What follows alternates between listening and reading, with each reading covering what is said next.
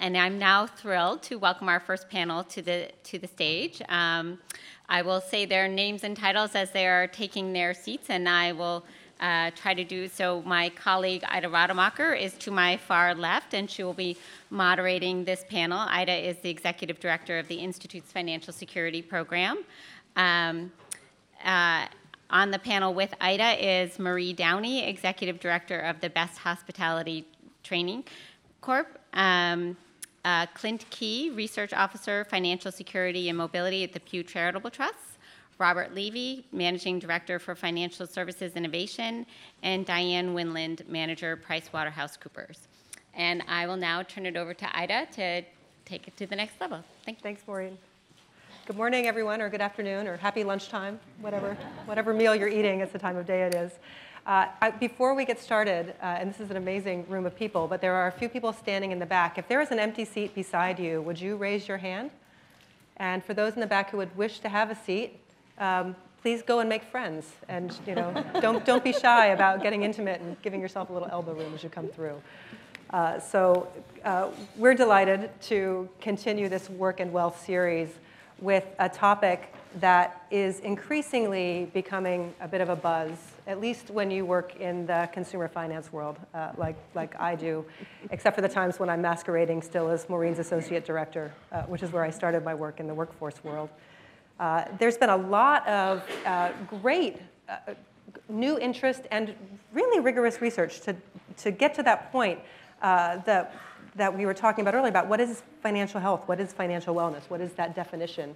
And in fact, one of the projects that I did shortly before coming back to the Aspen Institute was working closely on contract, though, with an amazing team for the Consumer Financial Protection Bureau, really finding a consumer-driven definition of financial well-being. So around the country, that project was really geared at asking hundreds of people, if for them, what did financial well-being consist of? And it was interesting that what emerged out of that was old or young, black or white, the same basic tenets. And we've kind of shortened that, and there was a lot of convergence that process yielded a very similar kind of definition to what Rob can talk about from Consumer Financial Service Innovation's financial health definition. But it had these 4 components that you all have started to hear about. This idea that you're feeling in control of the day-to-day, that people really felt in control of what they needed to do to manage their financial lives, that they had the ability to withstand an economic shock, they had resilience, that they felt on track to meet their long-term financial goals, key among which, at least through the employer platform, has been retirement. And that last element was a little bit harder to grasp, but this idea that you had the capacity to take advantage of opportunity and enjoy life. So whether that meant taking your kids to dinner, whether it meant taking the opportunity for summer school or taking a vacation, that's additional capacity to have a quality of life and the freedom that we were just talking about. So what this panel, this first panel today, is really going to unpack a little bit of a sound check against, well, if those are the components, how are we doing, America? If those are the components of financial well-being, how are we doing? And so we have a bunch of different ways to get at that point. And as I've discussed before with the panel in preparation, this is going to be a dialogue. We in some ways, we want to be more improvisational and conversational around this and leave a lot of time for conversation with you in the audience, because there's a lot of people here in this room that could be on a panel today and vice versa. This is a very exciting room of people who are thinking deeply around this issue of the employer's role in creating financial well-being. So I'm going to start actually with Clint Key from Pew Charitable Trusts, with a little bit of the research that many of you might have seen. I know Michelle Singletary last week had a column really highlighting 2 of the most recent papers of some of the national surveying you've done. But could you take a little bit of a picture of, if that's the definition of what well-being is, how are we doing, America? Absolutely. Thank you, Ida, and thank you all for being here. If you have to be inside on a lovely spring day in Washington, this is the right place to have chosen to do it. Unfortunately, Ida set me up to be the bearer of bad news, and it's a mantle that our data demands that I carry. When we look out across a broad metrics of financial well-being for all types of households in the US at different levels of income, different types of family compositions in different geographic areas of the country, we see a few commonalities in these households. The first, and I think this is important and shouldn't get lost in the conversation, is the aspirations financially of households around the country are starkly modest. People wouldn't mind winning the lottery, don't get me wrong, no one's going to turn down those winnings, but that's not really the dream that Americans have. In our survey of American family finances, we asked people if they'd rather have economic mobility, the traditional American dream, or if they want financial stability today for their families. In 92% of households, the overwhelming majority by any demographic combination we can think to cut it with, tell us that they want stability. When we go out and talk to people about their financial lives directly through interviews, what we hear repeatedly is, I just want to be able to sleep. I want to feel like I can breathe. I don't want to have to worry. And measured by that standard, by the needs and desires of American households, the status quo just isn't working for people. And I'm going to throw a bunch of statistics at you from us. Rob has an equivalent set from CFSI. Anyone who works in this field has a laundry list of bad news. We see households facing challenges in the short run. We see households facing challenges in the long run, households facing challenges in the medium term. When we look at the pervasive financial shocks that households suffer, the sorts of things that we all expect to some degree and take for granted, things like a car breaking down, getting sick, an unexpected bill in the mail. About half of households in a given year have a significant unexpected financial expense like that. And of the households who have them, half are destabilized by their most expensive financial shock. Don't have the resources in terms of savings, don't have resources in terms of credit, don't have resources in their social networks to be resilient against financial shocks. And it's not a short-term effect for most of the households that are destabilized. Nearly half of households that we surveyed who were destabilized still hadn't recovered 6 months after the shock. Still were suffering, still were trying to dig themselves out of that financial hole. And then we look forward to see how households would do in the future based on the levels of savings, levels of resources that they can bring to bear. And what we see is that about 40% of households, 4 in 10, don't have the resources on hand in checking and savings accounts and cash saved at home to pay for a $2,000 expense. And I want to be really clear on this. I've been misquoted a few times. It's not that they can't afford a $2,000 expense. It's that they couldn't pay it at all. They couldn't even pay it and empty their accounts down to zero. Over half of households in the country don't have the resources to cover a month of their income if it were to cease. And when we talk to people, people want to have more money. They know that they need to have more savings. They want to be better insured, to be more financially secure. But they don't really care about the dollars in the account. What they care about is the peace of mind that savings buys them. That's the role that money plays in the lives of the families that we talk to, is in building a sense of control, in building a sense of security. And frankly, by all measures that we have today for most American households, that remains deeply elusive. Thanks. I think that's, for many of you, how many have been following Pew's research over a number of years now with this work? So it's good to see a number of hands. In some ways, the news isn't new, but it's stark every time you hear it.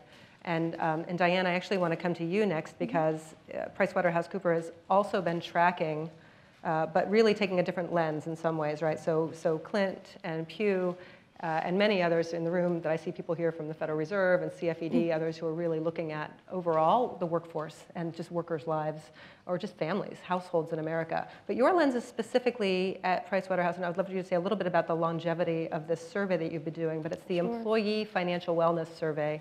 So in some ways, you coined that term before this was a buzz topic, but you're looking specifically through the lens of employees, and you also survey employers. So I wonder if you might add to some of the statistics. We'll get some of the statistics out of the way early. Add to the story that Clint has started to paint, but also to how that story might have changed as you've been conducting this survey over the last several years. Absolutely.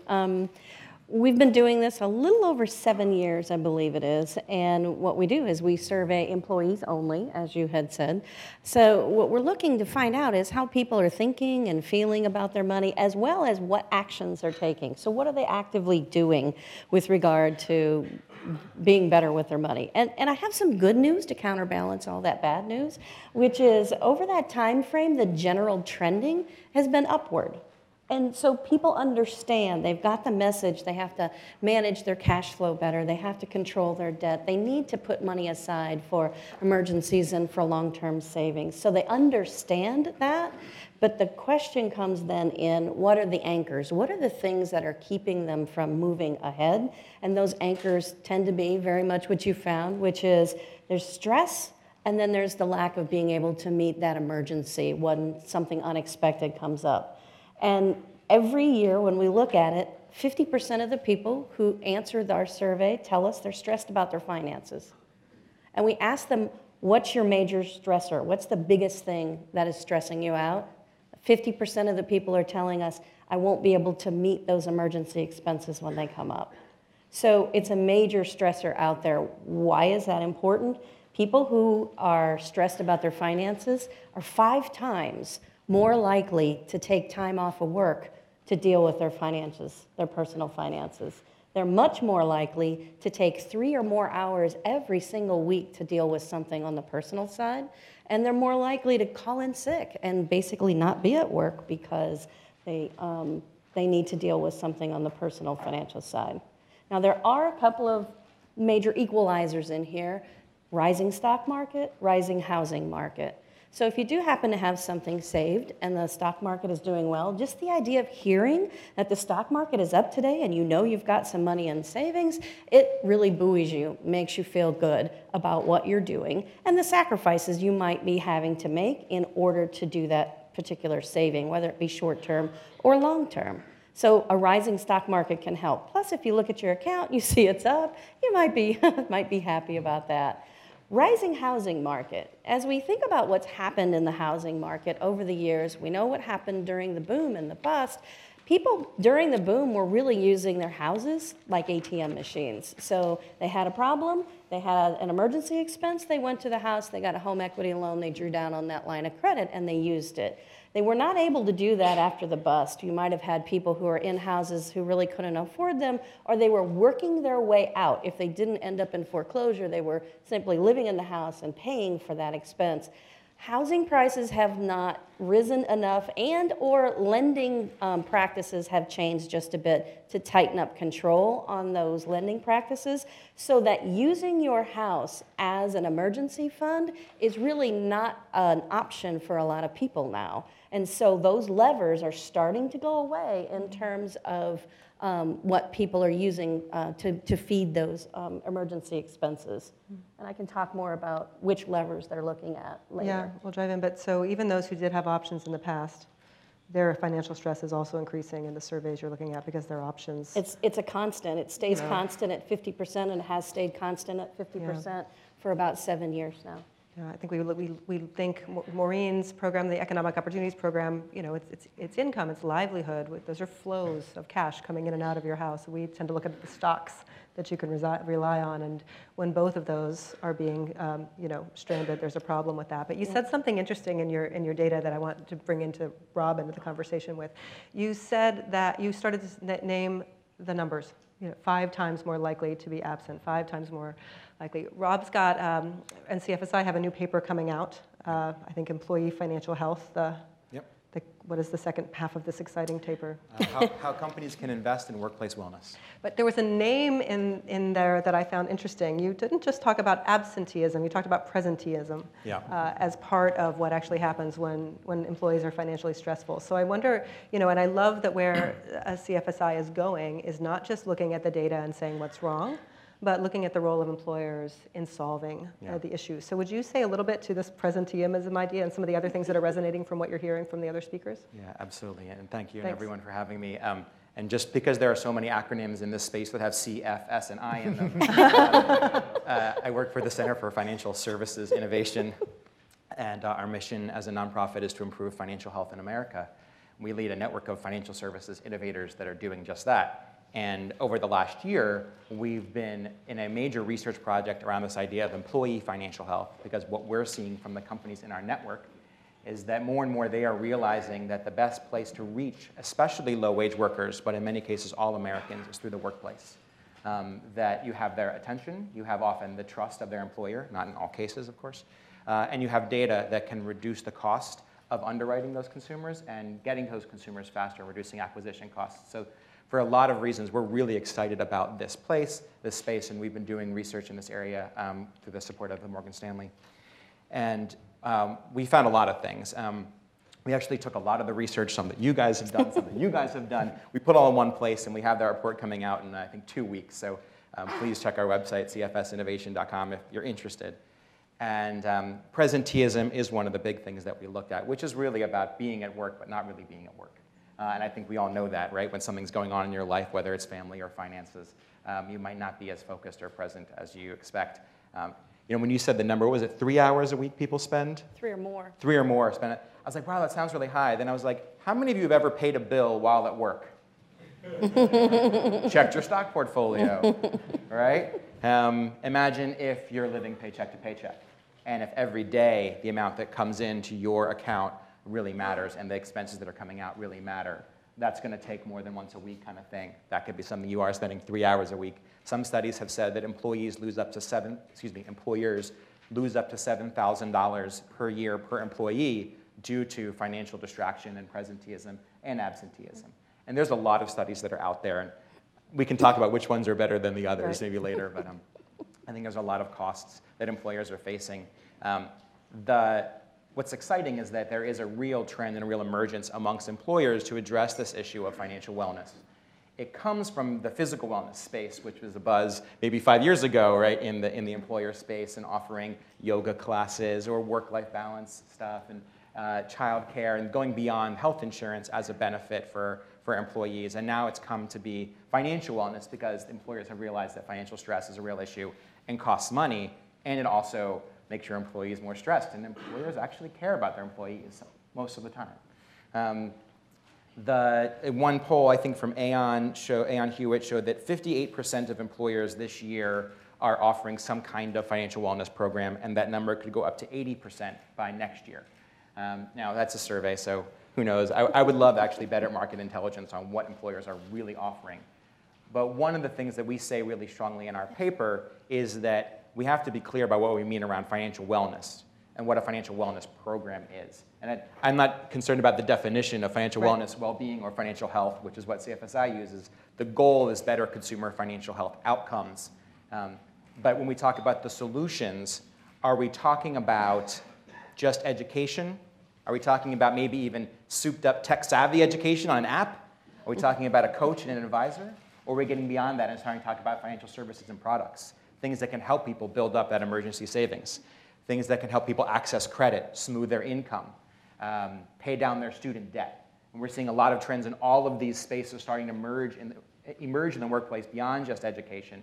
And that's what's really exciting, and happy to talk more about that. Yeah, great, and we will. And I think, again, you all should be thinking about your own questions to each other as well as other pieces. But you know, I think this wouldn't be the Reconnecting Work and Wealth series unless we really made sure that we grounded a conversation about financial health and the real structure of jobs and the real quality of work. And so, Marie, I think that your voice and your experience, both personally and in what you do at Best, can help to really ground this conversation in the full toolbox at the disposal of an employer when they think about increasing the financial health of a workforce, and also the role of of the skills and the training and just the whole package in that regard. So I just invite you to kind of come into this conversation not narrowly in terms of a new set of financial health strategies, but in terms of the long-standing types of ways that employers have always been really the foundation of financial health for the workforce in America. Mm-hmm. Well, thank you. You know, I grew up in South Boston, Massachusetts, and I was the oldest of 8 siblings. And my parents were hardworking people who worked minimum wage jobs. And their best efforts kept us trapped in poverty. And they believed in the American dream and hoped their children would do better than them. And most of their children have not made it to the middle class. At 16, I quit high school. I had lost hope that there was a way out. And a loss of hope is a costly thing for all of us. For the next 12 years, I struggled moving from job to job. And then I eventually got a position as a food server at the Boston Park Plaza Hotel. beautiful hotel. And that job changed the direction of my life. The job provided decent wages and benefits, health care, dental. I felt valued, and I soon became an excellent employee. I was fortunate to find that job. It took me a while to figure out why that job was different than others I had. And I learned that the hotel workers had a union, Unite Here, Local 26. There was a collective bargaining agreement in place, and what I found was that that's a social and economic contract between employers and employees. Working together, mutual respect. The job stabilized my life. I got my GED, went on, got a master's degree in social work from Boston College, and 20 years later I opened BEST. And at BEST, we are a workforce development agency, a nonprofit that focuses on training incumbent hotel workers who want to advance their skills or remain relevant, and those that want to come into the industry. Oftentimes you don't think about hospitality jobs, dishwashers and housekeepers as good jobs. But that's not the case here. My story's not unique. I can share countless stories of hotel workers who overcame poverty and despair. They have bought homes, become citizens, sent their children to college. Many of them remain housekeepers or dishwashers for 20 to 30 years, being very productive and loyal workers. Life isn't easy for all of them, but a quality job has been the cornerstone of that. You know, when we start to listen to what employers and employees need in order to be productive and successful, we see many things are possible. The hotel industry is very profitable for the shareholders, and that's important. But the double bottom line approach benefits us all. In Boston, hotel workers within this partnership make family-sustaining wages. Dishwashers, housekeepers, cooks, they make $21.45 per hour, and banquet servers and bartenders make about $90,000.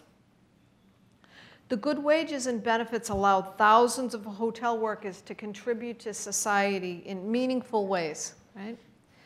Providing for their families, paying taxes, purchasing goods and services from local merchants. And their employees, the employers value by having dependable, focused employees. These benefits that they've been able to put together, again, labor and management working together, low-cost health care, $48 a month for a family plan where there's no copay or no deductible. Dental benefits, $10,000 for the purchase of a home, first-time home buyer's loan. Prepaid legal plan, so you can get a lawyer to help you to make that transaction at no cost. And they have a defined variable benefit plan where they had a new plan created with Chiron in New York to mitigate risk because they found that workers were not able to save really. So this was a way that money just goes in, they don't see it. And they're also able to come to the education and training services that we offer. The hotel industry in Boston is booming, and within the next 5 years, thousands more of these good jobs will be available. And they'll be well-trained and skilled workers ready to be hired. We all lose when workers are treated poorly. So there's many approaches that are needed. This is one that we've seen work here, and I look forward to hearing more about some of these other products. This is great, thank you. I think in the context of the labor and management discussions, you have done what a lot of you have been doing, which is, there's a lot of listening going on to what are the challenges and what are the strategies that would help people address those challenges and move forward and get to that stability issue that Clint was talking about, and then also kind of leverage that stability for mobility, right? So what are those things? So what I'd love to kind of come back to from you all are, as you're listening to Marie, what resonates in terms of the kinds of challenges you were hearing her talk about and the additional, and you said that's one way, are there other things that you're hearing, and maybe it goes back to you first, Diane, about when employers are beginning to understand the drivers and the levels of financial stress, is there growing interest in addressing that? And it may not get all the way to the examples that you were having, but what is the level of agency and leadership that you're seeing in the employer community around taking a bigger stand toward helping with employee financial health? I think employers, for the most part, absolutely do get it. They understand that employee financial wellness is really tied to their bottom line, and it behooves them to invest in their employees just the same way they invest in their employees with other benefits and other things. So I think they understand. I think the conundrum is how to deploy and what to deploy as their program. So what should we put out there? The way, sort of what you alluded to, which is it counseling? Is it some kind of coaching, which are different things? Is it some kind of new snazzy app that comes out? And I'll tell you that I think the key that employers who really get it understand is there's no silver bullet. There's no one singular solution.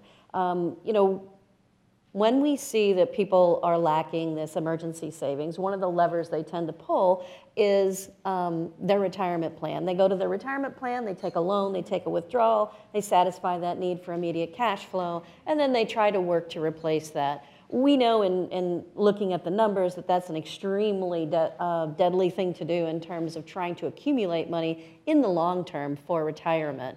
So plan loans, plan withdrawals tend to increase.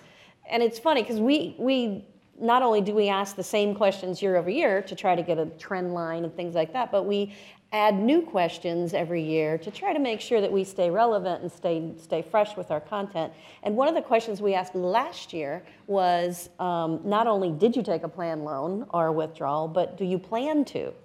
And last year, the Gen X group was the biggest group that said, yes, I plan to take one in the near future. Well, when we looked at the data this year, guess which demographic said, yes, I took a plan loan or withdrawal? It was the Gen Xers. So they told us last year they were going to, and they actually did it this year. So I know that a lot of people are talking about plan design, tightening up the rules for loans and withdrawals, thinking that's going to help solve it. Sort of the way we've kind of put people into the retirement plan using the auto enroll. And the problem is it's not a bad thing. It's just that at the end of the day, we're not addressing the root problem. And if we're not addressing the root problem, we're pushing people into the plan, they're saving, but then guess what? They're taking the money right back out through the leakage. So how do we fix that? If we remove that lever, think about someone who's got maybe a lower paying job who looks at what are the things they can do to satisfy this emergency need.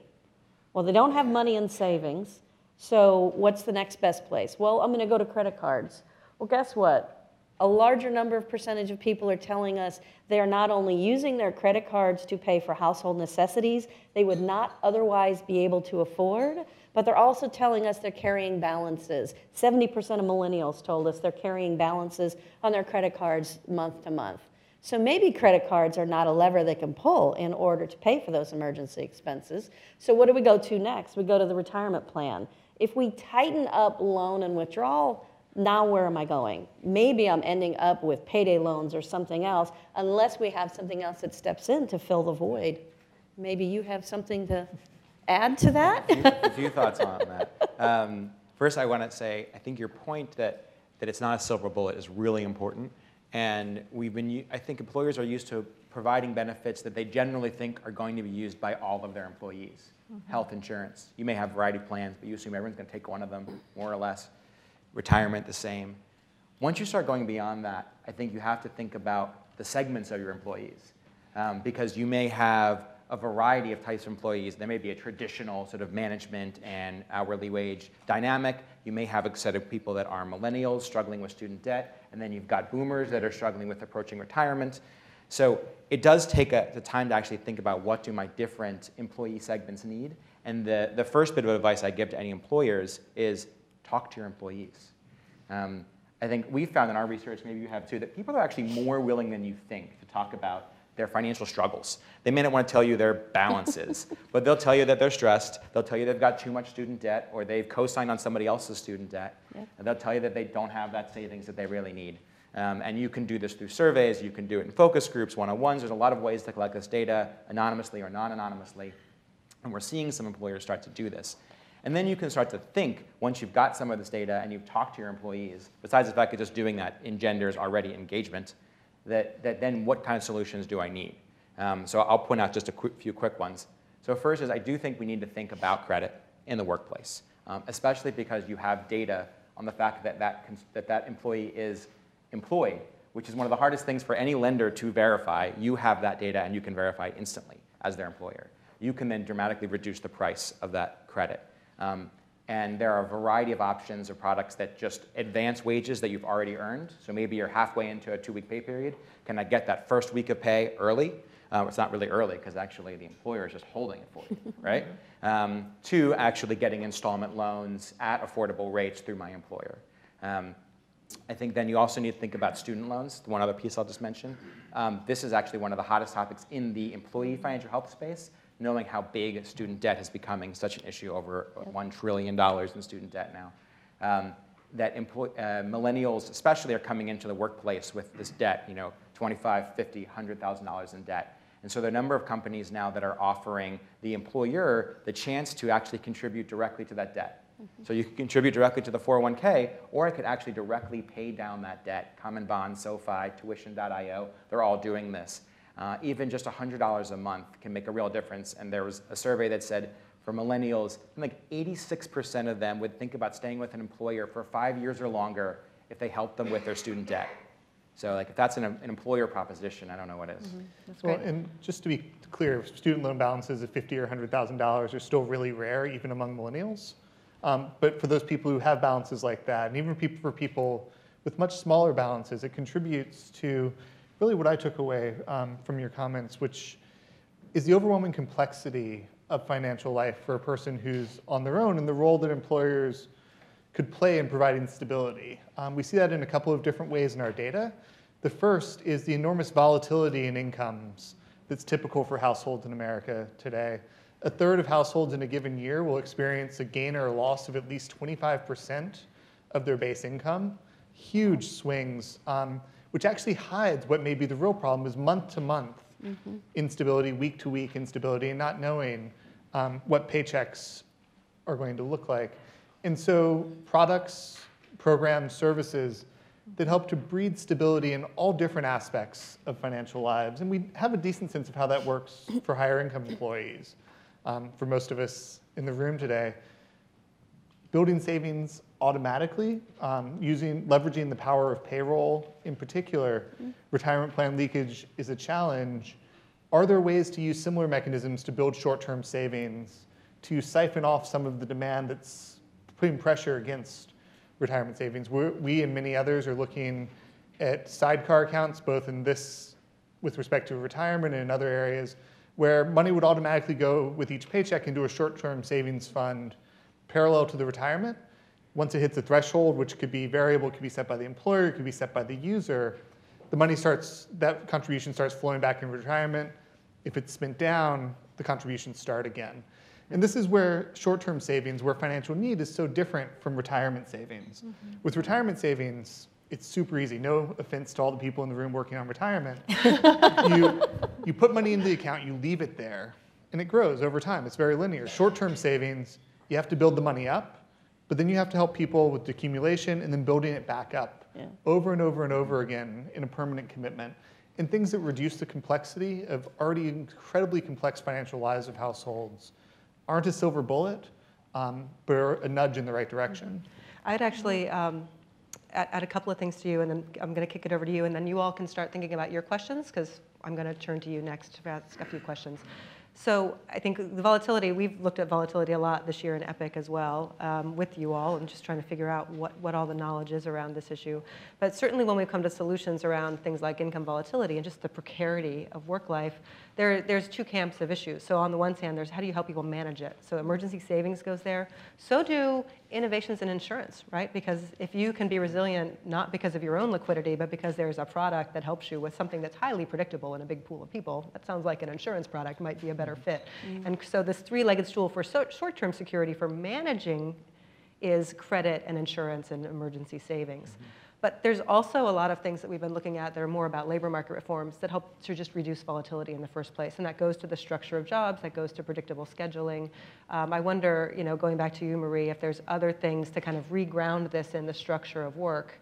And as you look forward, how do you complement the innovations around solving people's problems that they happen with preventing some of these problems from potentially happening in the first place? Well, I think there's a few pieces here because still we see thousands and thousands, if not more, of people that are looking to just get a job where there is predictable scheduling, right? Where they can make a decent wage so that there's just some sort of stability in their life. So when we get people in jobs in the hospitality industry, they're doubling their wage. But there is still that unpredictability because it's seasonal work. Unless you've been there long term, you can make this work. You're going to work full-time hours. One of the things that labor and management are beginning to talk about is to see if there can be a way to have a minimum of hours per week, per year, so that there is some sort of base there. People work more, that's fine. They're going to earn more. But it takes away some of that unknown. Yeah. Great. Any other final comments? Well, not final comments, but, and then we do have mics. So I would say that when you ask a question, raise your hand, we'll bring a mic to you, and state who you are and ask the question. So as we're getting mics to the room, is there anything that any of you want to just jump in with and respond to each other? Just while mics are going around, I think that part of the interesting challenge going forward, and bear in mind I'm a researcher, so I'm a little bit biased towards this, is we have tons of great ideas, but don't really know how they're going to play out in the lives of workers, particularly in the holistic financial lives. So as things like base hour programs, as employer financial wellness-based financial wellness programs roll out, it's essential to test and evaluate to really understand the effects. My friends who work in programming and app design always say that there's the app that you design, and then there's the one that people actually use, and they're not the same thing.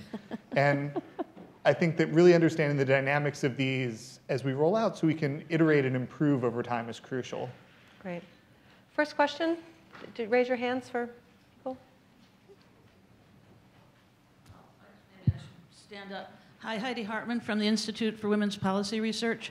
And I guess I noticed the remark that, well, we can let employers decide how much workers will put in their temporary savings account. And I just went, that made me nervous. But what about employers deciding to raise wages? And I don't want to be like totally, whatever, ideological about this, but since 1978, men have not gotten an increase in real wages in this country. And it's not surprising if 50% of families feel insecure because all the men below the median, high school graduates only, they're going downhill. Now women are doing a little better, they're going slightly up, and even the low-skilled women haven't had as much wage loss as the men. But this is a really serious crisis for capitalism, and maybe we can deal with it with some cute savings accounts. And my mother is 99, and she'd never earned much more than the minimum wage, and she managed to save a $500,000. So I know it can be done by very low-income people. It's not that. But I think we have a bigger problem here. It's not just unstable hours. It's not enough wages. And I noticed, I run a nonprofit, and I had employees, and I noticed that for 10 years, I did not have to raise the wage of an entry-level employee because there were that many college graduates coming to Washington eager to get that entry-level job. And I was reading all this research about real wages failing to rise. And I finally said, I am part of that problem. And we rose wages substantially for entry-level workers. I don't think we would have had to. I think we could still get them from the same wage of 20 years ago. But we did it. And this is like a moral crisis that I think we also need to be talking about. That's and I'll say thank you all to react. Thank you, Heidi, and I'd love you all to respond. I would say that also don't feel like you have to over-respond from where you sit in that sense. I think part of the reason Maureen and I and Prudential, I think part of what makes this Rich Partnership is we are really trying to have more rooms where the people who come to this from a perspective of labor share of income has been declining over time, and that's a real systemic problem, and wealth in stores and wealth inequality and ability to build savings is also problematic, that we don't have enough rooms where people who are solving each of those problems actually come together and figure out how those solutions work more holistically. So I would say, jump into that question, but also realize that part of what we're doing here is that there's a lot of ways here that we are all grappling with that asymmetry of some of the solutions feel small in some ways, and at the other ways, there's ways that technology and financial innovation could potentially help solve things as well. So, but to that point about wages and issues and the relevance of these issues together. I mean, I read a statistic the other day that the average recent college graduate, their hourly wage is $19.23 an hour, and then I compared that to the average wage of a housekeeper that's starting out in Boston. And it did make me think, well, what is the difference? Who's advocating? It's the same thing. I run a nonprofit. I have 15 employees, and we have lots of interns who want to come through, but we have philosophies that people should be compensated for the work that they do, and that maybe we should even be taking a look at, how much we compensate ourselves in turn, right? So that we're doing the work to make sure that we're bringing everybody else up. I mean, it's not a conversation to shy away from. Wages have stagnated. That's a big part of this problem. Yeah. I'll just make a comment. I think, so yes to your comments. Like wages and the problem of wage stagnation is huge. And I think there are a lot of solutions to the problems that we're talking about in this room. And there's a whole series of policy and labor solutions that are going on that many of you in DC are dealing with every day. And I think, yes, and at the same time, there are also market-based solutions and employer-based solutions that can make a difference. They don't make up for it, right? I don't think any employer should get away with offering some cool fintech product in lieu of raising wages or having fair and affordable wages, right? So let's all be clear about that. But assuming that they've got wages at what they think is fair and market-based and all the things we can agree on, even then, as you were saying, with fair wages, there's volatility, there's a need for savings, there's a need for insurance and retirement, and a lot of things that employers can do. And given the current political environment that we unfortunately live in, I'm actually seeing so much innovation in the private sector that gives me a little bit of hope while we also try to figure out the political challenges that we have to deal with at the same time. Great. Next question. Thank you. Eric Reddick, Small Business Majority. Thank you for the panel for bringing up some great points here. So jumping off what Heidi was talking about, employers, we're talking about employers that have 100 or fewer employees. So they're employers and they're employers. The true small mom and pop shops, as you mentioned, they're pragmatic folks who would love to implement some of these programs, but they don't have the resources or time, frankly, to bring some of these programs in. So I was wondering if the panel could talk about the mechanisms that are out there right now that small business owners particularly can use to help their employees save. I know one of the panels brought up the retirement auto IRA programs. I think that was something that, at least from our group, we heard employers from across the country saying, we love this idea in states like Illinois, California, Washington State, and Oregon. They really ate that up, and that's something that was exciting them. So I was wondering if the panel could just give us a broad overview of maybe some programs out there that small business owners in particularly could implement now that'll help their employees save. And I'll mention that the next panel is the solutions panel, but I think that you all do have some ideas here, and we've only got about 3 minutes to close, so some quick lightning round here, and hear some of the other questions, and I think we'll be able to parlay it into the next conversation as well. Small business. So it's probably a combination of some technology resources, because you can use leverage when you have technology, along with some self-help and potentially some in-person work. So it's a combination. Every employer has a different combination of what their solution is going to look like in terms of how they're going to deploy that particular program. So I think it's that combination that you have to look at and start to parse in terms of what piece fits where. I would add, I think for a small employer, it's going to be hard to piece together your own special magic potpourri of solutions. So I think you have to look to your broker or consultant, your payroll provider, your retirement or insurance provider, and more we're seeing them add ancillary services or partnerships with third-party programs. And I think that's part of the way we get to scale for solving the solution, is to see more of those large players that can affordably bundle good services together, get them out to smaller employers. Yeah, definitely.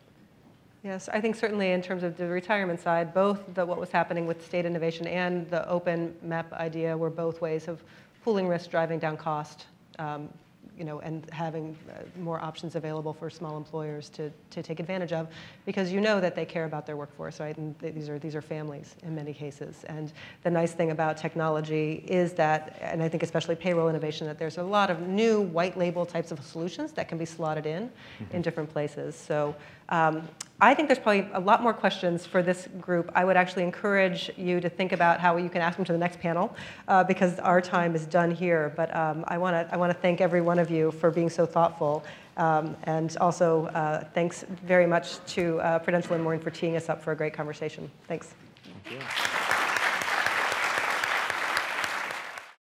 So here's our feel-good panel of solutions to the uplifting statistics that we heard. Thank you, Pew. So when I approach a topic, or actually when I'm writing a story, I start off, the hardest part about writing, anyone who's ever written anything, is starting and then figuring out how do we frame this article. And there are three main questions: the what is the issue we're talking about? And the first panel was the big what. The now what, the so what. Why should we care about this?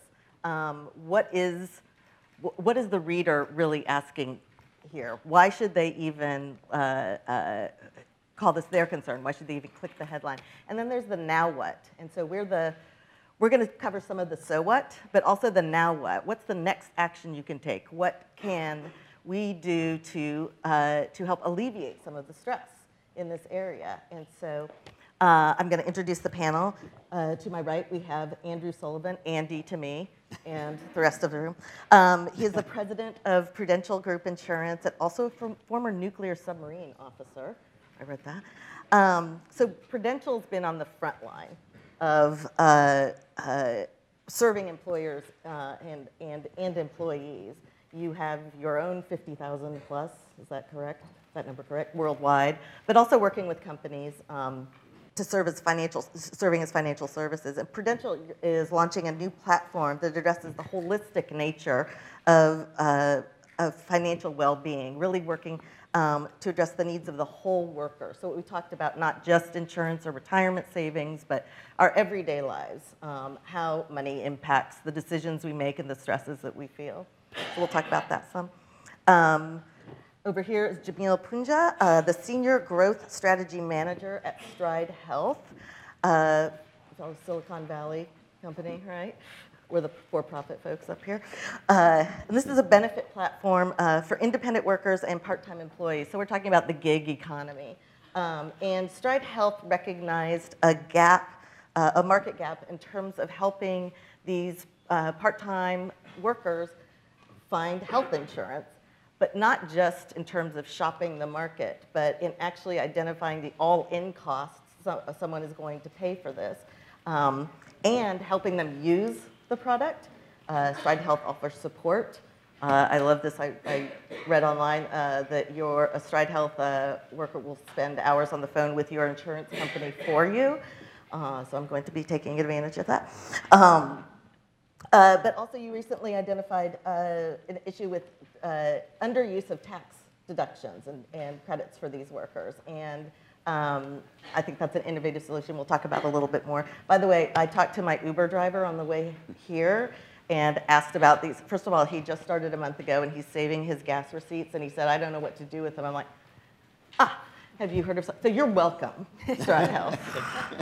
You can send a t-shirt to me. Camilla Nestor is the Chief Business Development Officer for Neighborhood Trust Financial Partners. And this is super cool. This is a nonprofit that provides financial consulting on a community level in New York.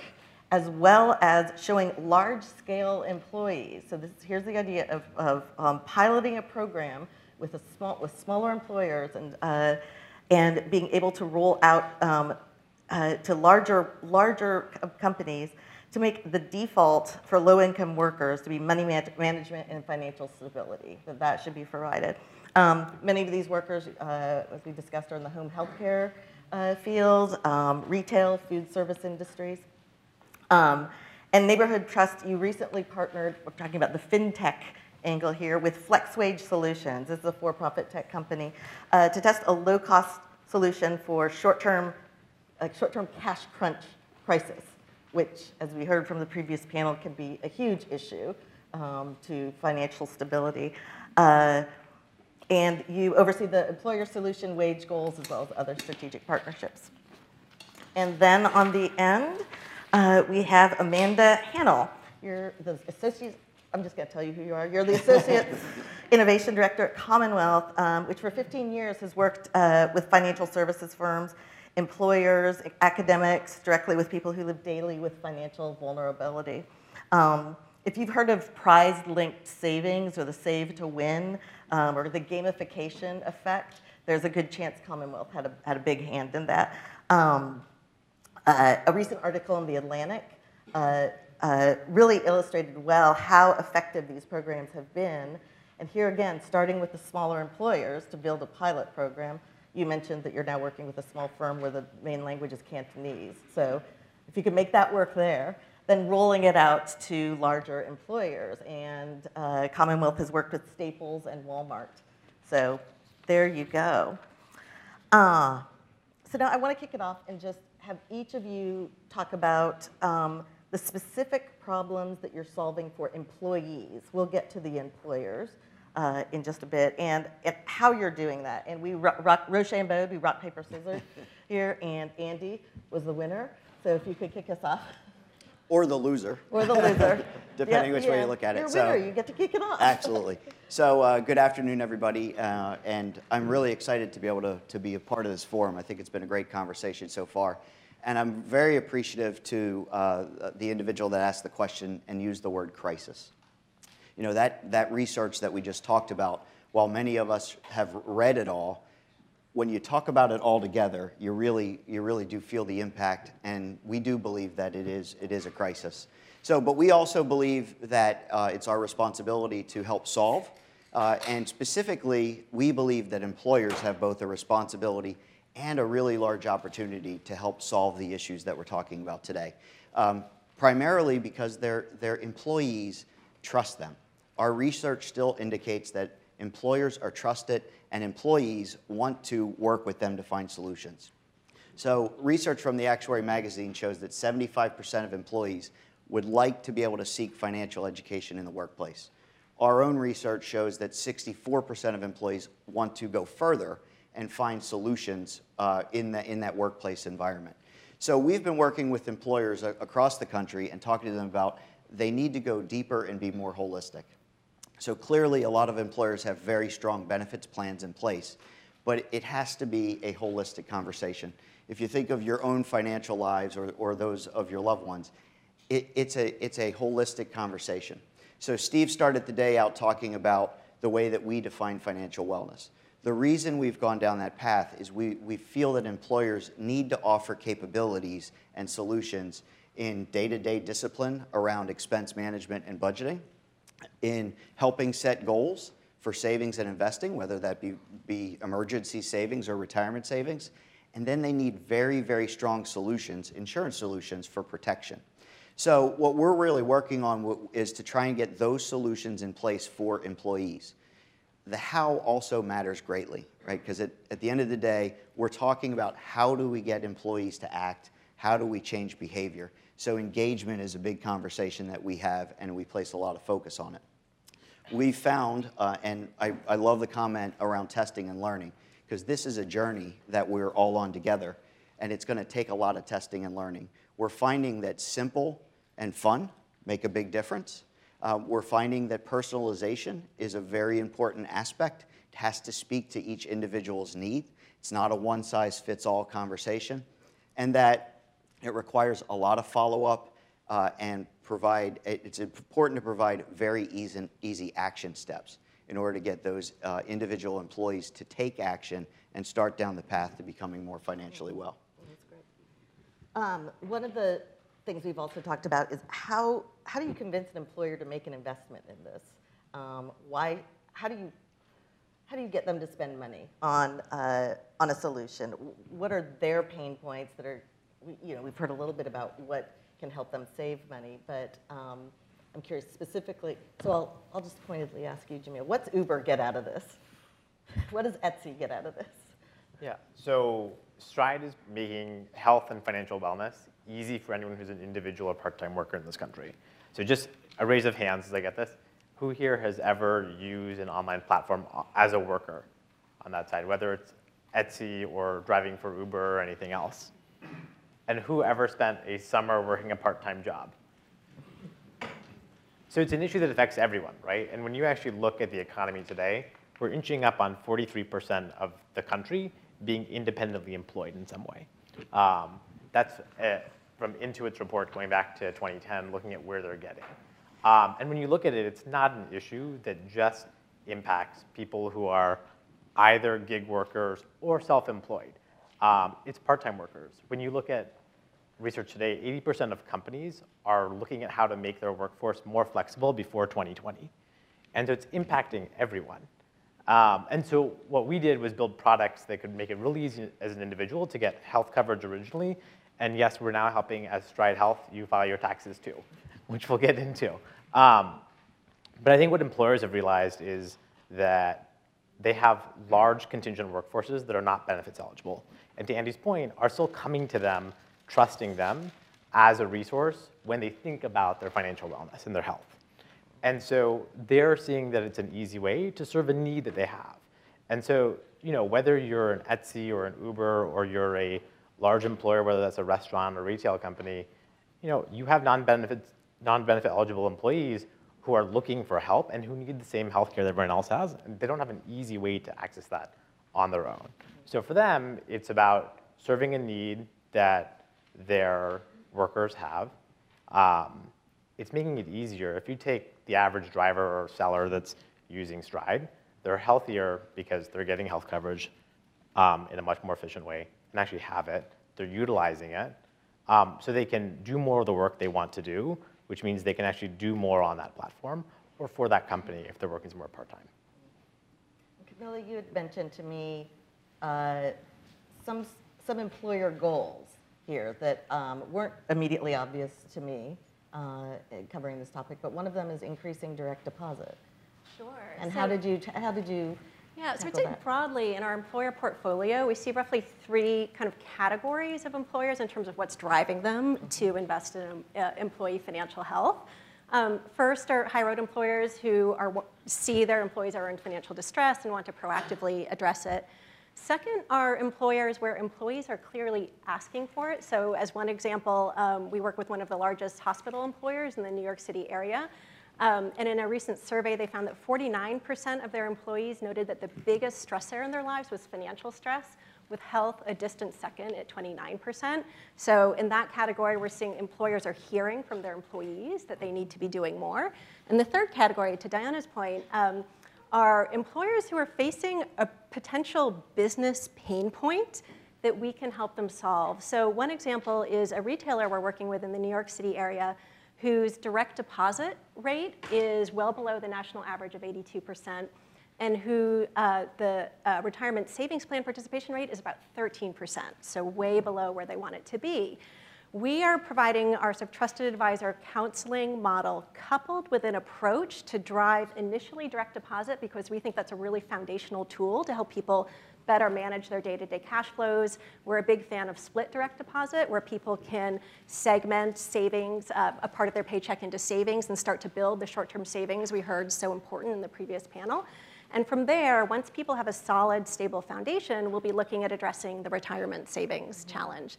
But there's this really sort of powerful combination of these behavioral approaches that are proven to drive uptake and usage, coupled with sort of a live human being who really understands your position, who you trust, and because of that, you're more likely to take the small actions that are needed to get to financial health.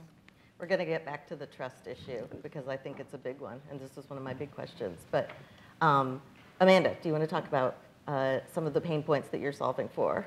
Yeah, so I just love everything the panel said so far. I want to, those are basically what we're solving for. I'm just going to make it short and easy.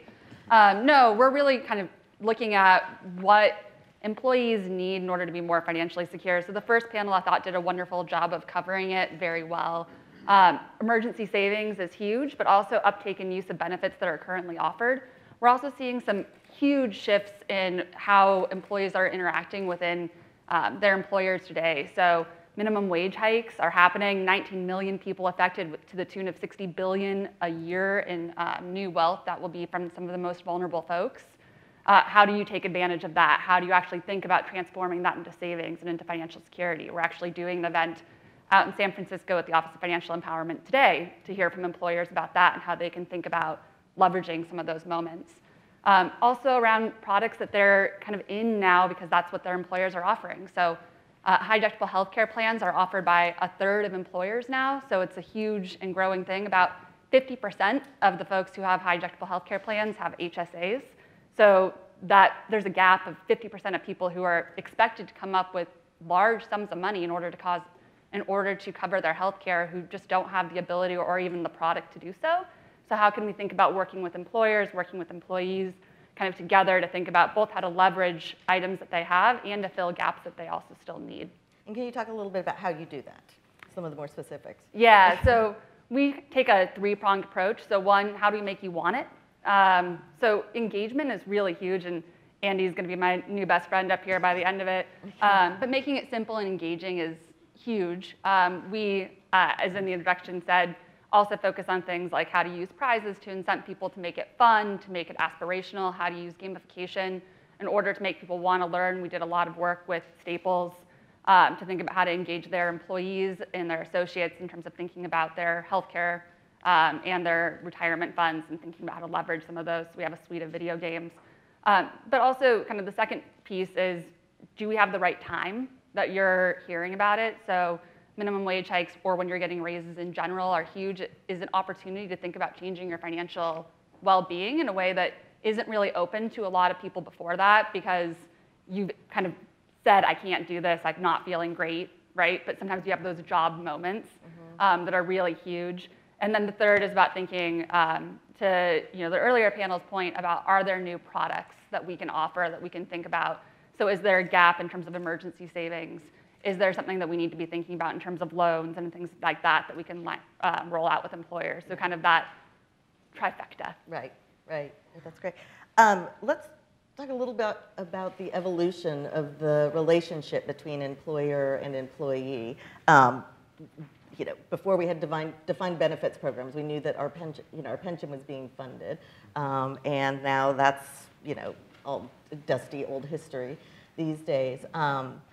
And a lot of the onus is on, and most of the onus is on the individual employee. So here, in terms of financial well-being, what is the role of the employer? What's fair, the expectation, what should it be, or should public programs be picking up and plugging in here more for employees? So I'd like to hear your thoughts about that. So first, I think the right place to start is there has been a shift over the last several decades where you could use the word, the burden has shifted from the employer to the employee.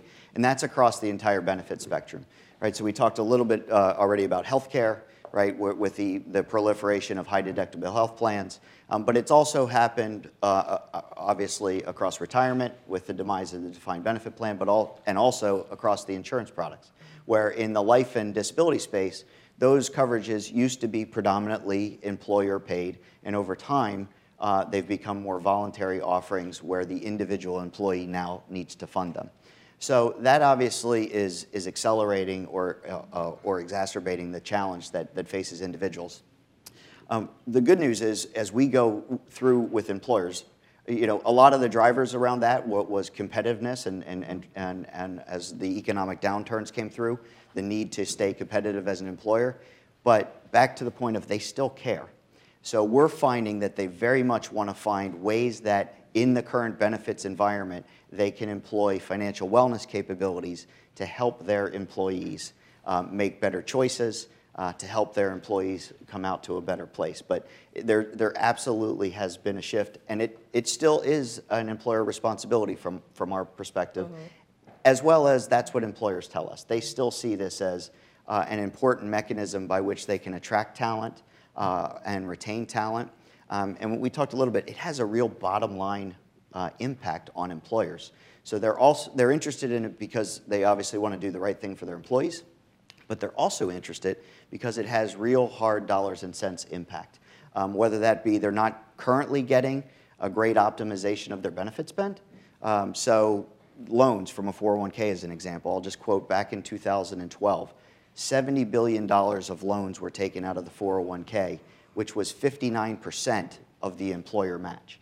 So you think that's on, 2 steps forward for 1 step back. They're trying to help their employees, but through a variety of reasons, and not connecting the dots and having a holistic conversation, they're actually seeing a detraction. So they care because they care about their employees, but they also care because it really impacts the bottom line. Yep. Anyone else on the panel want to address that? I think that competitiveness is no different for your part-time worker or for anyone who's independent, right? And I think when it comes down to it, to that point, it's about the take-home pay you have at the end of the day. We noticed, to what Diana alluded to earlier, when we were helping people with enrolling in health coverage, that the majority of people, when they were estimating their income, weren't claiming any deductions. They're all self-employed. And so there's a gap in financial literacy that exists. What we did to solve that was roll out a tax support program this year, where we're literally helping everyone who drives for work. So whether that is the rideshare driver or the nanny or the caregiver or the plumber, track their mileage, log their deductions, get access to tax support, and file their taxes. And what we noticed with what we rolled out this year, looking at just January through tax day this year, was that we identified our drivers logged north of $500 million of deductions, which are dollars being left on the table for them. For most drivers, that's $40 or $60 back in their pocket every single week. And so I told Michael that this morning. So. And so I think what businesses are seeing is that they can actually help their workforces more. And what that means is workforces actually believe they're getting more out of the work they're doing through that employer or through that platform. Ladies? Nope. Next question. Let's talk about trust.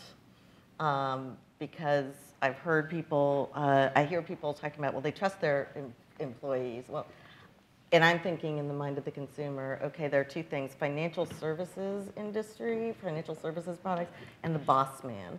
I don't want the boss man to get into my private business. I don't want them to know the specifics about what my situation is like, other than what they pay me and how well I'm doing at the company.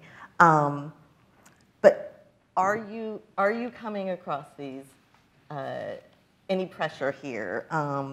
The lack of trust of financial products, which can affect uptake and participation, the wariness about privacy issues at the workplace and with your employer. How do you address it? And is there a line that can't be crossed or that shouldn't be crossed? And what is that line, if there is? So maybe I'll jump in. I think Andy hit the nail on the head when he said one of the reasons the workplace is such a promising sort of environment for this is people tend to trust products and services that are being offered by their employers. But that doesn't really get us over the hump of these major trust issues that most LMI clients that we work with are facing. And just to give you kind of a concrete example, we find that most of the clients that we work with, whether through our technology-based tools or through our trusted counseling program, have had a negative experience with some sort of financial service provider. So you're starting from this trust deficit. So it's like the most critical initial piece is building that trust. Number 1, to get people to recognize their current financial position, to see it. And then number 2, to be able to set goals and take actions towards those goals. So they need to feel comfortable with either the technology application they're interfacing with or with our counselors. And it's really interesting when we speak to our counselors and ask them how they build trust with this population. It comes down to 2 main things. First is no judgment. So language, body language, just being extremely careful in terms of how they speak to this target market can make them feel safe and like they're not being judged. Most of them are coming with sort of fairly significant financial challenges that they feel it's their fault for getting into that situation. So that's number one. And then number two is showing immediate results. And so a lot of people will come to us in some sort of distressed situation, and they may have received a collection notice, for example. We can help them resolve that really quickly, and then you've sort of built this foundation of trust, and from there, you're much more likely to get them to take action and move towards kind of these bigger order financial goals. I think one comment on Diana's question about sort of privacy and the workplace, we definitely see that. People really want to understand that when they're interacting with us, whether it's through our Wage Goal product, which is fully technology enabled, or through our Trusted Advisor counseling service, that it's confidential. So we go above and beyond to stress the confidentiality. We only share aggregated information with the employers, which is frankly what they want. They really want to see in aggregate how these services are benefiting their employees. But you definitely have to kind of constantly reinforce that. Mm-hmm.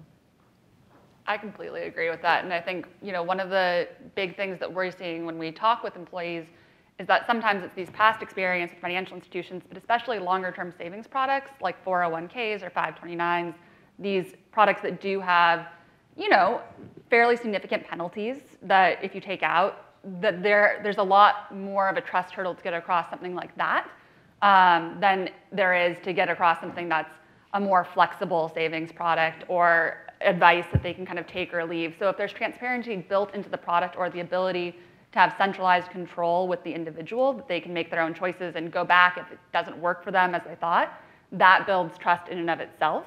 But some of these longer term products that of course we want people to be thinking about their financial futures are beginning to get harder and often are harder to operate with more financially vulnerable consumers who've had a bad experience with it in the past. Mm-hmm. I think part of it comes down to the fact we talked about before is that consumers now have much more responsibility as individuals.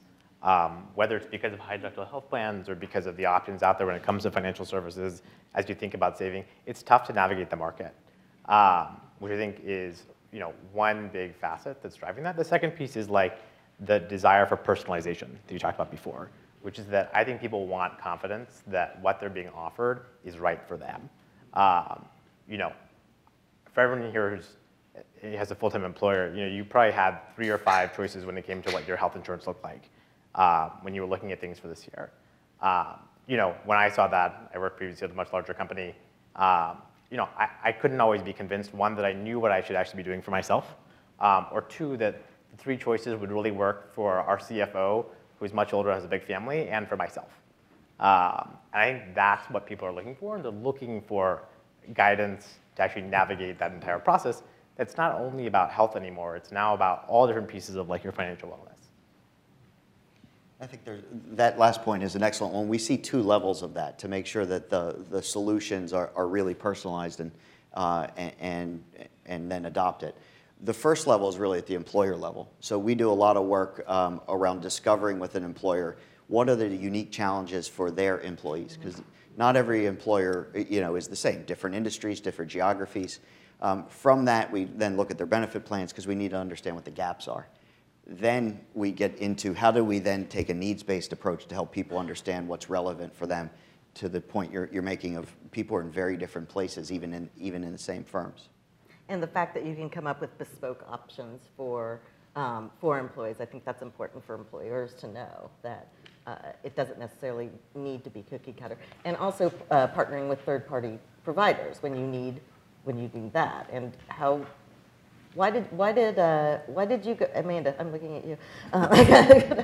Why did you go to that direction? Yeah, so we kind of create and innovate a lot of different potential solutions, which means we don't have the capacity to kind of offer everything in-house or to do all of that. And so we really look to the market about what people are doing well, what can we leverage and think about. So oftentimes there are already great firms that employers are doing business with. And so then we think about how we can leverage some of those things better, or if we can create something that hooks into what is already offered, it just makes it a lot easier for everybody. And so we do a lot of work with financial service providers, and that can be things like They already have their HSA or their retirement plan that they're offering, but people don't understand it.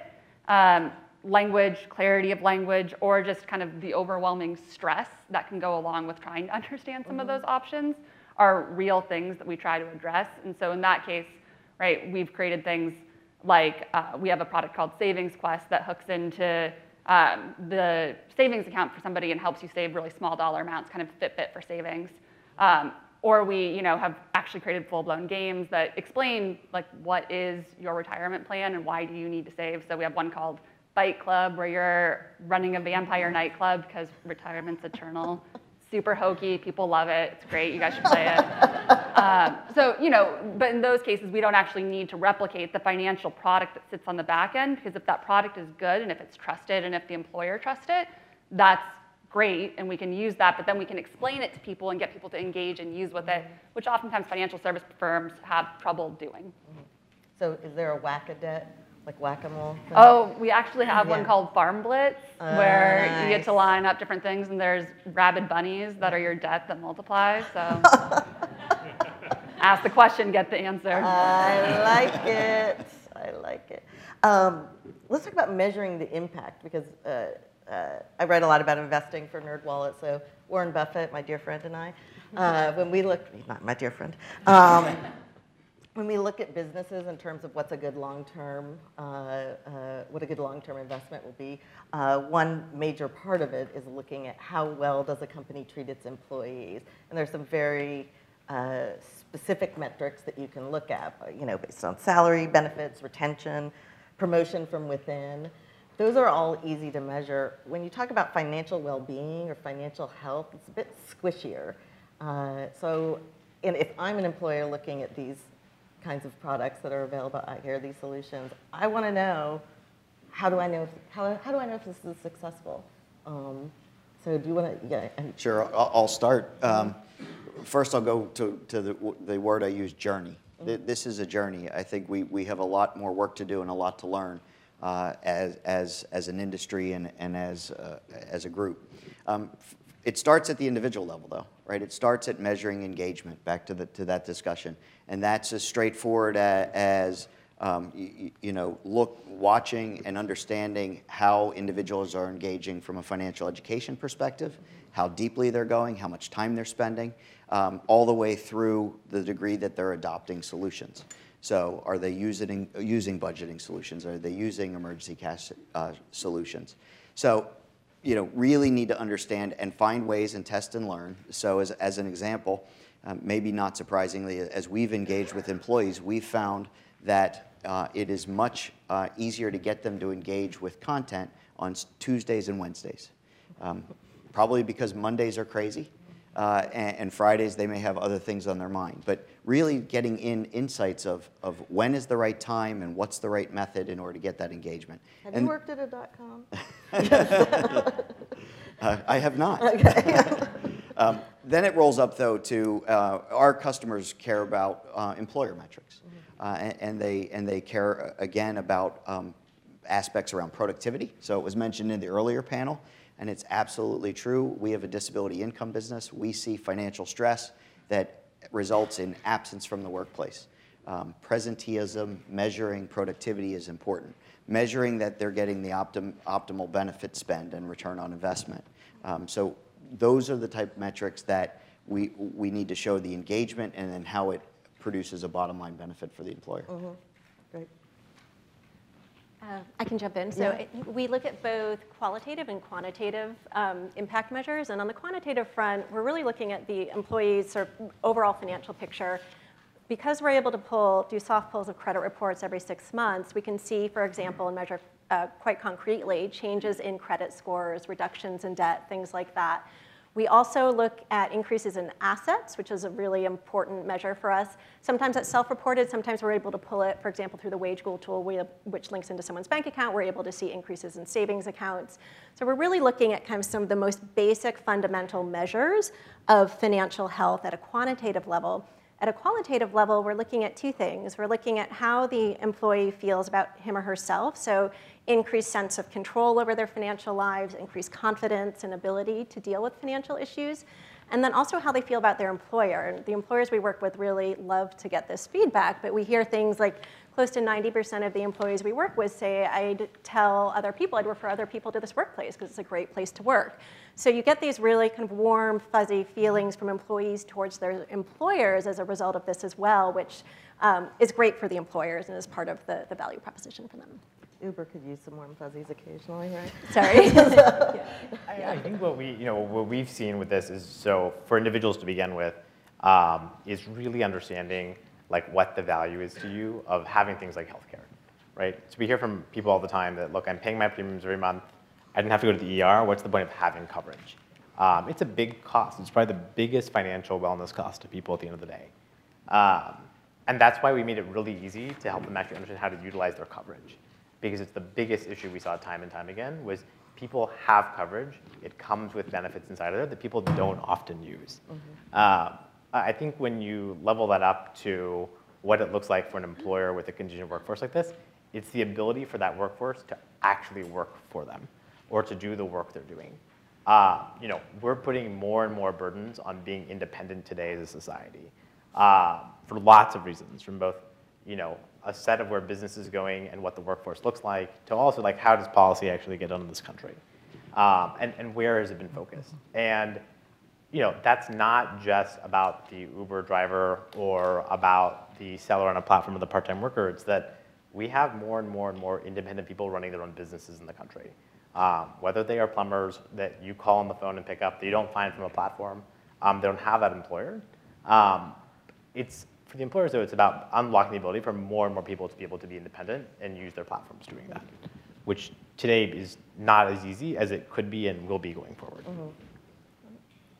I'll just very quickly say we do a lot of the same qualitative and quantitative work in terms of looking at our products. So we often start with really small tests to see, is it working? Is there demand? Do people kind of want to take it up? Just really basic stuff that often get kind of bigger folks to say, yeah, that's interesting. I want to try it. I want to look at it. And then kind of proving out that bottom line business example. So both measuring for the employees, is this actually doing what we think you want it to do? And is it actually based in that research that this is something you said you wanted? And is it actually helping you achieve those financial goals and those outcomes? And then for the employer, are we actually taking a step back and saying, did this achieve what we thought it was going to for you? Like, did those dots actually connect? Because sometimes we say, we think this is going to help you have a more financially secure workplace, which is going to save you X dollars, or to do some of that work. But we don't actually know because that translation isn't always exact, right? And so being able to say, how did this impact some of those numbers, some of the tax benefits that you can get, some of those types of things, and kind of looking at more holistically from the employer spot is something that we do when it's kind of a bigger test as well. Speaking of holistically, we had a talk. I asked, we talked a little bit before all of us. I said, are there regulatory concerns here? And Amanda, you brought up a really interesting one, that employee uptake of you have to be careful of employees taking up some of these benefits that might threaten some other benefits that they receive. Yeah, so especially with lower wage employees, asset limits are a really big issue in a lot of different places. And so thinking about how you're actually offering sometimes things that you think are going to really help your employee and you're really going to help them, but they can't actually take it up without being taken off of their housing assistance or some of those other types of programs. So this is where it gets really tricky to think about some of the public benefits and some of the private benefits that you're offering and how they intersect. Healthcare savings accounts are a really interesting example because they're not super well defined in the law right now, so a lot of places haven't even contemplated them, but we're expecting people to put $2,000 in them, which is often more than your asset limits, right? So if you're doing what you need to do to be securing your benefits, even if your employer is helping you get there, a really smart employee may say, I'm not going to take that up or save that money or participate in that really good program that you have because then I'm going to lose my childcare or I'm going to lose my house, right? So you have to think about how your employee actually lives in the world, not just kind of at your employer, because there's so many other issues that they have to face and that they're thinking about. Mm-hmm. I want to make sure, we're going to go to questions in just a minute, but I want the panel to address the now what, provide a now what for the room. So what is something that policy analysts, employers, I don't know who all you are, but and associates, what is a step that someone could take, in the room, could take today to sort of further at least this discussion, adoption of some programs, looking into what's something someone can do today to make it, to at least start the engine for change? So who wants that one first? We didn't Rochambeau on this. I can. Yep, Jamil? So I think there are two things, and it touches on the policy lens we were just talking about. I think one is that today many employers are not able to support their contingent workers with any form of benefits. So you work somewhere part-time, use a platform, that employer can't contribute to benefits for you today. And that's a growing part of this country that's not getting any help from their employer in terms of real dollars in there. I think that's a conversation we can absolutely start. I think when you look at the average driver, the average rideshare driver that you talk to isn't looking to drive full-time. And so they're not looking for a full-time employer, but I think there are employers out there who are interested and want to figure out how they can incentivize people working for them, using their platforms, who want to contribute in some way. I think second is that, look, there's a growing sense that we need to look at how do we actually connect benefits with your work, not just your employer. There's been a larger conversation about portable benefits in this country. You look at retirement savings accounts or anything else, more and more people aren't using them and need to, but it's also because no one's helping you do it. If you're an independent worker out there or you run your own business, you don't have an employer who's making that really easy for you.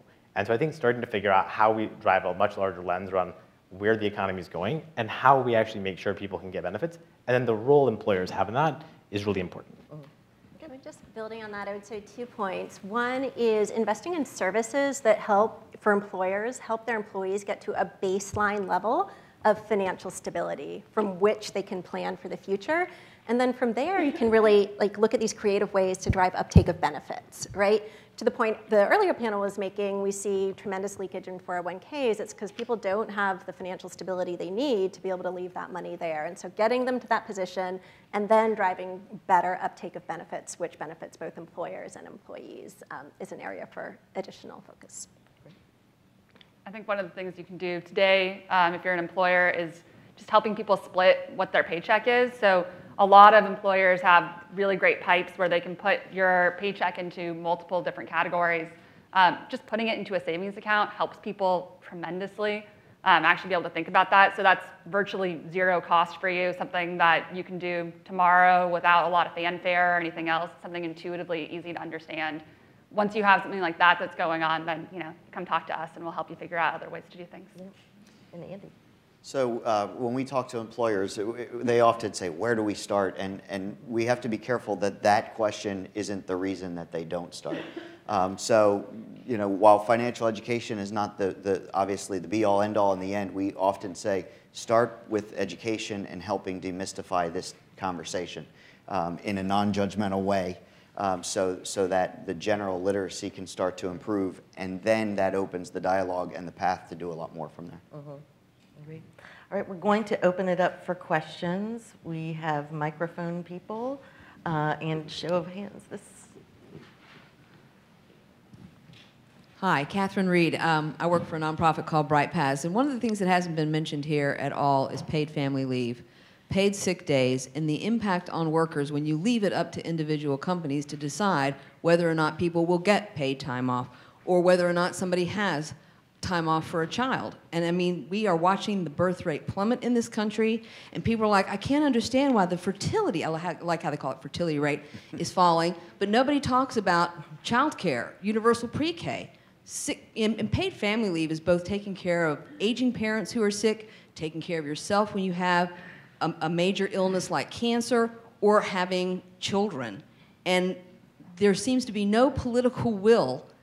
I work with the National Partnership for Women and Families, who are working with a coalition of over 300 organizations, asking why this country is one of the last developed countries on the planet that does not understand how we have to support working families. So my question is, why are we not talking about that as one of the ways that we support low-income workers? Right. Well, I think talking about holistic financial health, that is an issue that affects the whole person, financially, personally. But can you address a little bit about how I would start by saying I agree. That's a very important area that I think we need to focus on and get better from a support and a benefit perspective in the country, because it does drive not only what it ends up doing, and we see this in our disability business, is individuals coming back into the workplace who aren't really in a place where they're productive anyway, right? So it ends up costing employers. So when we have that conversation, it's not as expensive or as costly as might be thought because of the downside of it not being in place. So I do believe that is an important conversation that needs to get some lift and some voice. To put a number on that, Thumbtack, which is a marketplace for local services, and I used to work at, released a study a little while back that looked at the independent workforce in general, and more than half of the people surveyed said they couldn't afford to take any time off whatsoever for either to deal with their own health or to take care of a child. And so it's an absolutely big issue that needs to be addressed. Thanks for this panel. This is great. I'm Sandra Davis, Sage Financial Solutions. One of the things that I think we heard in both panels was that the difference between need and demand. As providers, we see need. We know what people need. And I hear that there's a lot of different ways to look at demand. I think what I'm questioning is that how are we going to then make it accessible to the partners in the employees to actually know what's available to them, and then understand that this messaging is different. We no longer have a three-legged stool. We have a bar stool, what you do for yourself. And so we're not messaging that. We're doing all of these things, and I think it's great. I'm glad we're doing it. But we kind of need to have that conversation on a larger level so that employees really do understand that, yes, employers care, and they're still on their own. Yeah. Awareness and, responsibility, I guess, on both sides. I think it makes me think of just kind of the behavioral science around this. It gets people to take responsibility and take action. And I think something that we found works in terms of creating that kind of empowerment and ownership around it is helping people, number one, understand their current financial position, but break what they need to do down into really manageable, bite-sized actions, and then using nudges and behavioral approaches to get them to take those actions. So they've developed the plan, they're responsible for delivering on it, and you give them a little bit of help to get there, but they own it. And I love that. It's the coaching model, right? But we are in a system. Wages, childcare. So it's both. And that's why I do think that coaching really can help. But we can't just say personal responsibility when we're living in a system that is oppressive for a huge part of the population. 100% agreed. A question over here. Yes. Hi, thank you for the panel, and also specifically thank you to Prudential. You guys do a lot of really wonderful work around educating people around need in your marketing and through your customer and your public affairs departments. I am looking from all the panelists today a moment of optimism, because I hear that Maureen started off by talking that this is a system where we're talking about norms that need to be created and evolve for the future. And what I've heard so far and what I see in the media is depressing wages and increasing risk that we layer on our employees and our teams across benefits. I appreciate that Uber gets us from A to B, but they are not only depressing benefit risk, but they're actually eliminating benefit risk for large numbers of workers. So what is the optimistic norm that comes out of this conversation that helps us drive forward and maybe encourages policy changes that we need to support of you? So I guess that's my question. What is the policy change that would most help you in create these new norms in order to help our employees deal with both depressing wages and increasing risk at the same time? Who would like to tackle that one? It's a big question. Yeah. I don't think there's one perfect policy change that can do all of that. I mean, I guess where I'm saying optimism is, I think, partially heard by some of the underlying anger that you've heard in some of the questions about why aren't we doing more as a society to fix some of these problems that are really huge, right? That need to be addressed through policy changes. I think most of us up here come from a product standpoint, which frankly takes as a given a bit what the current environment looks like, but you are starting to see these social movements that come and demand together. We have to have better minimum wage. We have to have more thoughtfulness about what kind of policies that we offer to support workers. no one up here is disagreeing with any of that. And so I think if you look at how some of those things that lift all boats together can be done, and then how can we then step in as innovators and as product folks and say, great, so the minimum wage is happening in a lot of different places, coming from kind of a standpoint that those are voters who are saying, yes, we need to have $15 minimums, we need to have more. We frankly probably need more than that. And how do you then take advantage and say, how do we transform this into a moment to save and to achieve long-lasting financial security? And so I think we are in a place throughout with some of the policy work that's happening that really kind of complements what's happening and demanded from the worker space.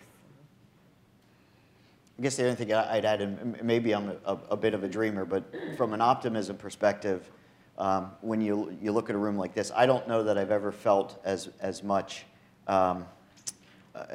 focus and zeal from both a public perspective, nonprofit perspective, and private enterprise that this is a crisis, this is a challenge, and we need to get after this. So from an optimistic perspective, I'm optimistic that I'm seeing a lot more energy starting to align in the right direction. And I think what we're seeing is that you're having not only more platforms, but also large employers step up and want to do more. And I think it's about how do we actually enable them to do that now. Well, that concludes our panel. Thank you, everyone up here. This has been a great conversation.